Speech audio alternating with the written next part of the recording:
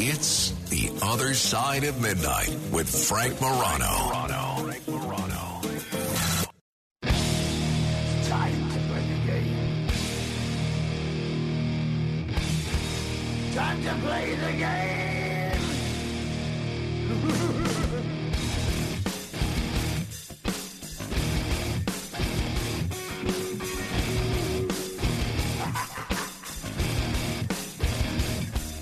It's all about the game and how you play it. All about control. And if you can take it, all about your debt. And if you can Well, if you've listened to this program for any length of time, you know of my fondness for pro wrestling. And I don't get to watch it as much anymore because I don't have 5 minutes to do anything anymore. So if I get a half hour allocated for television time, usually it's a program that my wife and I have pre-negotiated.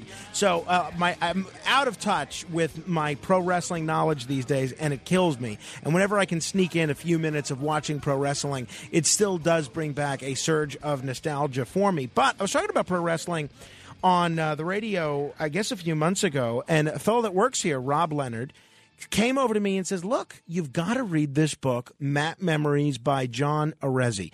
So anyway, I throw it on the pile when it comes in of books that I'll look at one day. And then one day I just needed a break from reading about nothing but Eastern European policy and wars in Russia and biographies of Theodore Roosevelt. I said, let me pick up this Map Memories. I have to tell you, this book is one of the best books about pro wrestling anywhere. For the starters, it breaks kayfabe. It names names. 2, it's a compelling memoir of somebody that's led a really interesting life with 3 different names.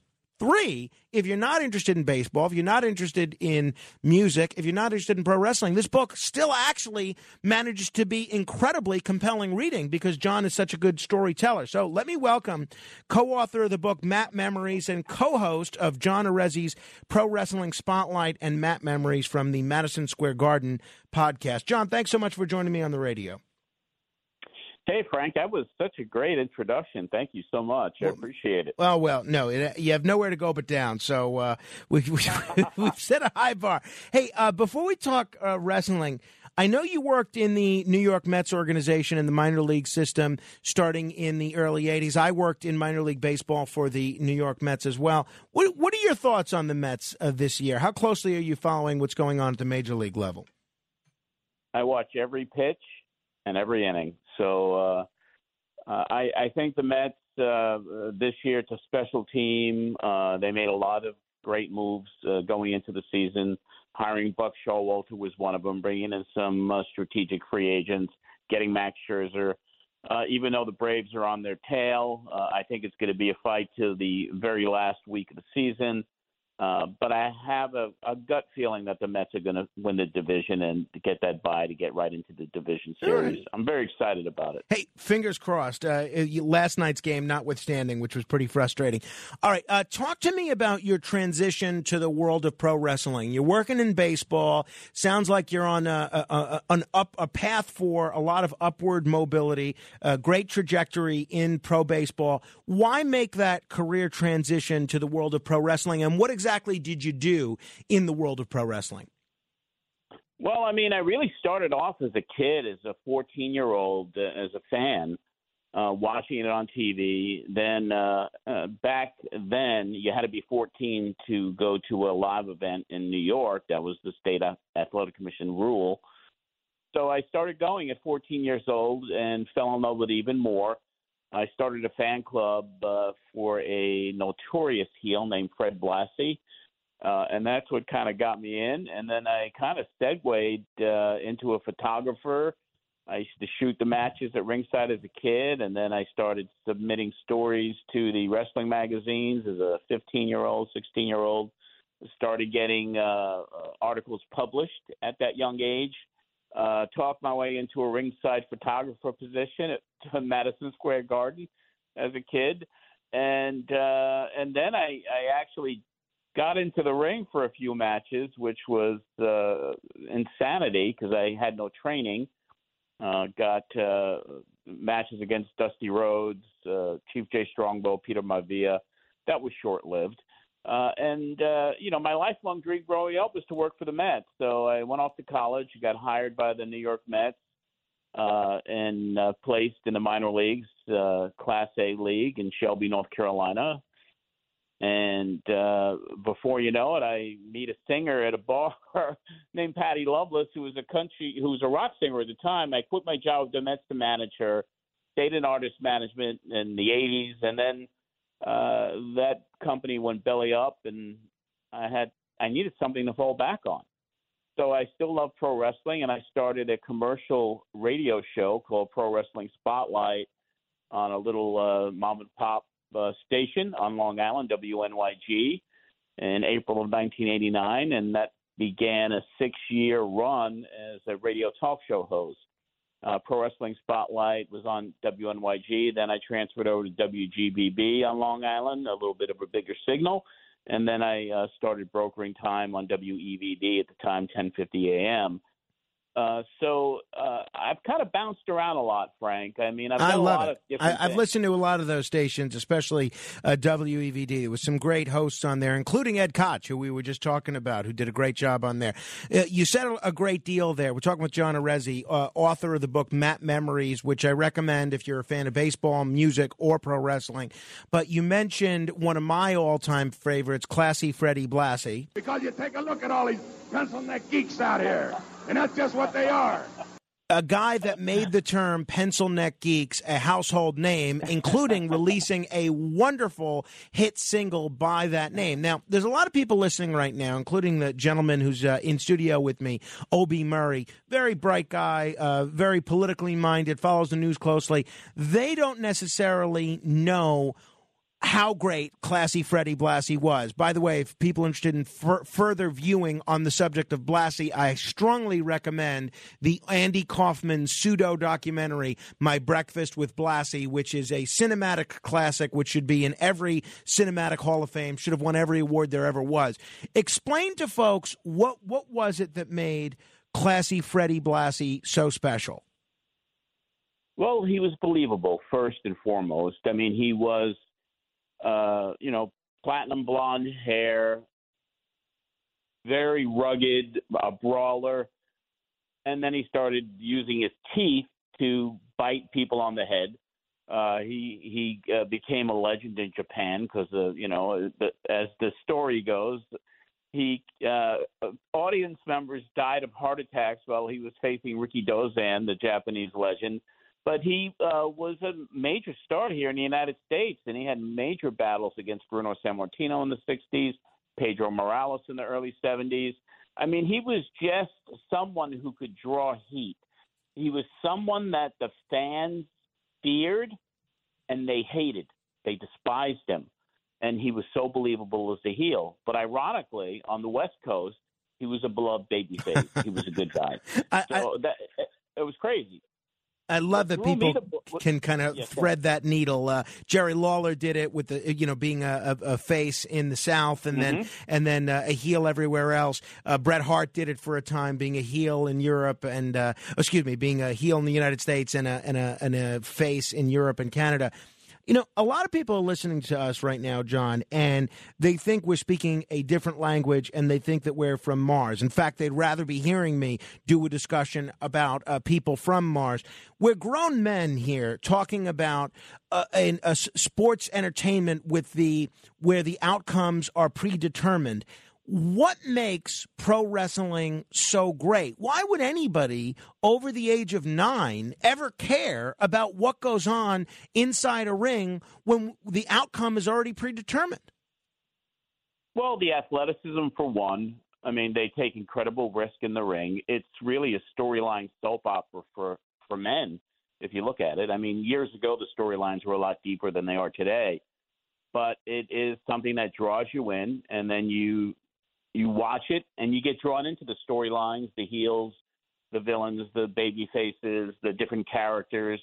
But the incredible skills that they have in the ring and in their promos, it's acting in a lot of ways, but it's brutal in so many other ways. Even though it's predetermined, I mean, the bumps you take in that ring on a day-to-day basis, I would challenge anyone to be able to survive something like that more than a few days if you have enough courage to get into the ring. John, we've seen a lot of people big in the world of pro wrestling try to make the transition to the world of entertainment. Hulk Hogan did some films, Suburban Commando, Mr. Nanny. We saw Rowdy Piper do the film Them. We saw Andre the Giant do The Princess Bride. We've seen a lot of wrestlers over the years try to make the transition into mainstream entertainment. I don't know that there's been a more successful crossover star from the world of professional wrestling than the grandson of the gentleman you referenced a few minutes ago, the grandson of Peter Maivia, Dwayne "The Rock" Johnson. Finally, The Rock has come back to New Jersey.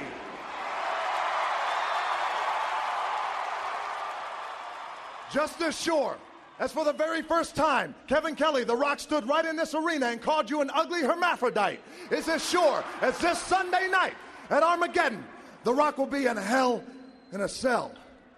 This is going to be the most brutal match The Rock has ever been in. The dangerousest match The Rock has ever been in. The Hell in a Cell. And it doesn't matter, Kevin Kelly, what you call it. Whether it's called a Hell in a Cell, a Rage in a Cage, Penis in Uranus, the only thing that matters is that The Rock is going in this Sunday night to do exactly what he does best, lay it to smack it down, and get back The Rock's WWE title.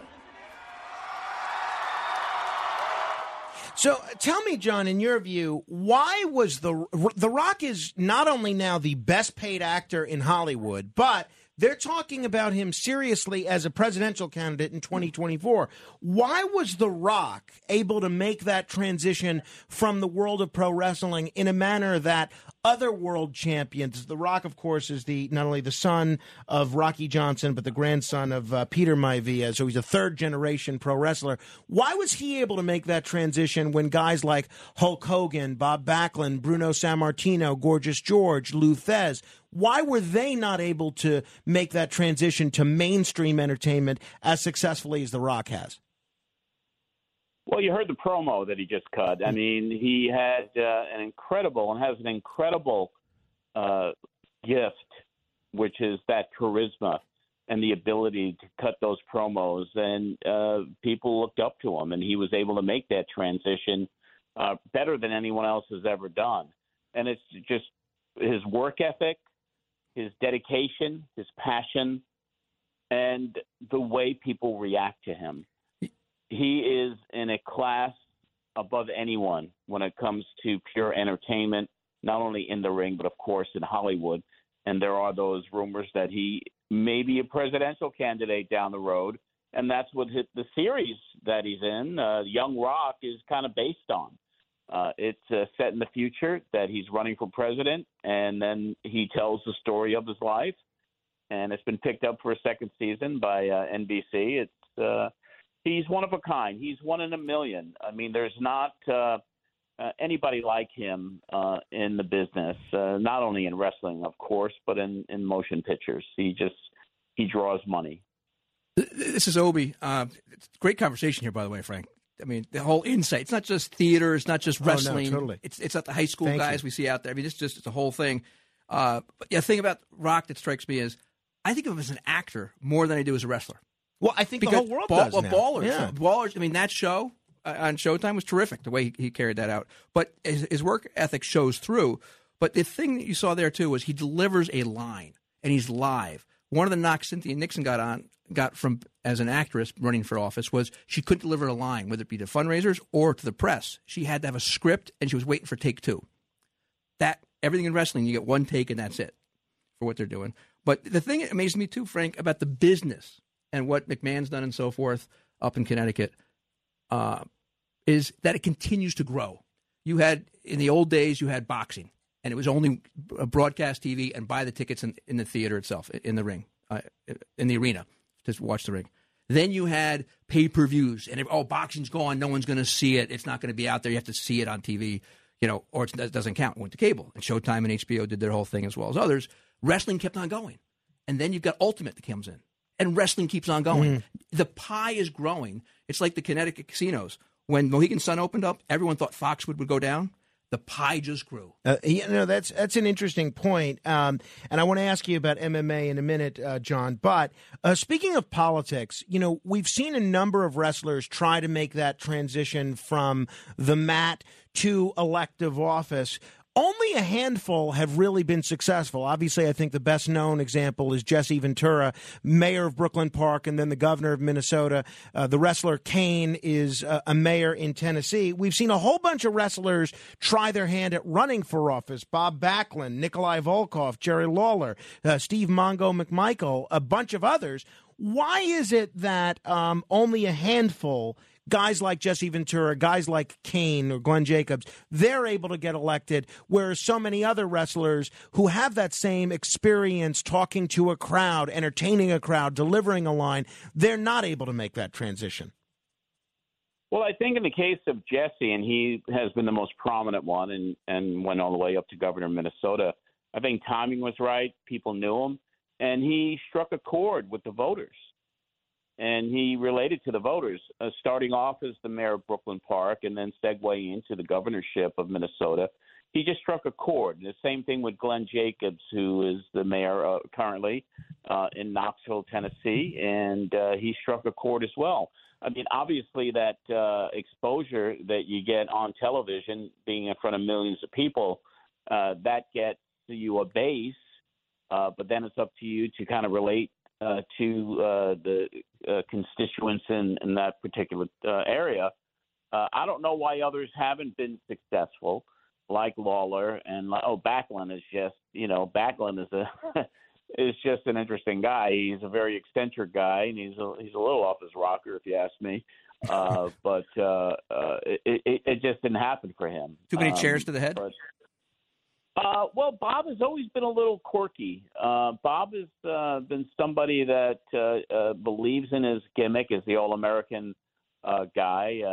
He lives and breathes it. I had an opportunity to interview him a couple of years ago on a live stage, and it was the most unpredictable thing that I ever did, trying to have him focus. And then he stood up and stood on his head and did a handstand. And then I've tried to get him on the show. Now, after listening to your description, I'm sorry that I'm even more sorry that I haven't been successful. That doesn't look good on radio, Frank. It's true.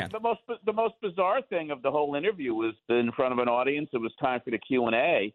And I said, all right, Bob, let's take some questions from the audience. And he just said, I'm out of here. And he had his shoes off and he put his shoes under his arm and he stormed out of the building. And that was it. He left. So it was fascinating to me. That means you can't answer the question I was going to ask you. How did he connect to the audience? It's the crossover from the universe you operate in to broaden it. That's always a challenge. If Larry Kudlow was looking at running for office in the U.S. Senate in Connecticut, had a CNBC audience to start with. Michelle Cruz Cabrera had that here in New York. Not MSNBC, CNBC. And there's a flat number from all those years for where they stand across the board in the polling. But the wrestling viewer is what audience, and the voters are what. The mayor's race is very local. It's property tax. It's potholes. You get to know who your people are locally in a different way than the wrestling. But once you get beyond where you can shake hands with voters and make a difference, it's the TV, it's the big arenas, it's speeches, it's anything that you connect to the voters. If you don't connect to women, it's very tough. Yeah, I mean, very, very true. Is the fact that wrestling is male-dominated and maybe hasn't had the kind of female viewership that that you need to build a successful electoral coalition, is that something that could handicap wrestlers? I would say that could be a good part of it. I mean, obviously, the wrestling audience is an adult male, primarily 18 and up, 18 to 34. There's not a big viewership when it comes to women. Although AEW is making some strides with the women demo right now. And 18 to 34 votes how often? Yeah, once a lifetime. Once a lifetime. Well, I mean, that might skew a little young there, but I mean, it's an 18-plus audience. It's a predominantly male. Talking with John Arezzi, his book is Map Memories. The person that wrote your book is a best-selling author in his own right, Mick Foley, a.k.a. Cactus Jack, a.k.a. Mankind, a.k.a. Dude Love. Tell me about your relationship with with Mick Foley? What's he like when he's not getting his ear chopped off in a wrestling ring and giving people the mandible claw? Well, Mick wrote one of the forwards to my book. Greg Oliver was actually the co-author with me, and he's written 17 books. But Mick Foley has been really a long-time friend. We're both from Long Island. He is one of the sweetest guys that you'll ever want to meet. I mean, I saw him yesterday, matter of fact, at an autograph show here in Tennessee. But Mick is somebody that resonated to the fans. He didn't have the body that most of the other wrestlers did. He was kind of big. He was just bulky, but he was passionate, and he became a legend. He became the hardcore legend based on his willing to sacrifice his body very early on in his career, and it carried him through his entire career. But what he does outside of the ring, the charity work he does, the money he raises for people in need, in the wrestling industry, there is probably less than a handful of guys like him who care about everybody they come in contact with. He is, without a doubt, one of the most amazing men I've ever gotten to know. Give me one or two others of the great guys that you think you've come across in the wrestling ring. Well, Bruno Sammartino was, my hero, and he was the same way. He was who he was. There was no pretenses about him. He was honest. He was humble, and he was just genuine. Those two stand out above so many others. I mean, there was, even going back years ago, a guy named Ernie Roth, who was the Grand Wizard of Wrestling, was another one who was basically just an incredible person. In modern day wrestling, I mean, to be honest with you, I really haven't been involved, on a day-to-day basis with the current wrestling product, with the presentation of today. I do watch it. But these are the guys I remember who were just incredible human beings. John, I got to have you back because I have pages of notes that I haven't even gotten to. So we're going to have to do this again if you're willing to stay up late again in the future. Anytime. Last question I have to ask you, though, very briefly.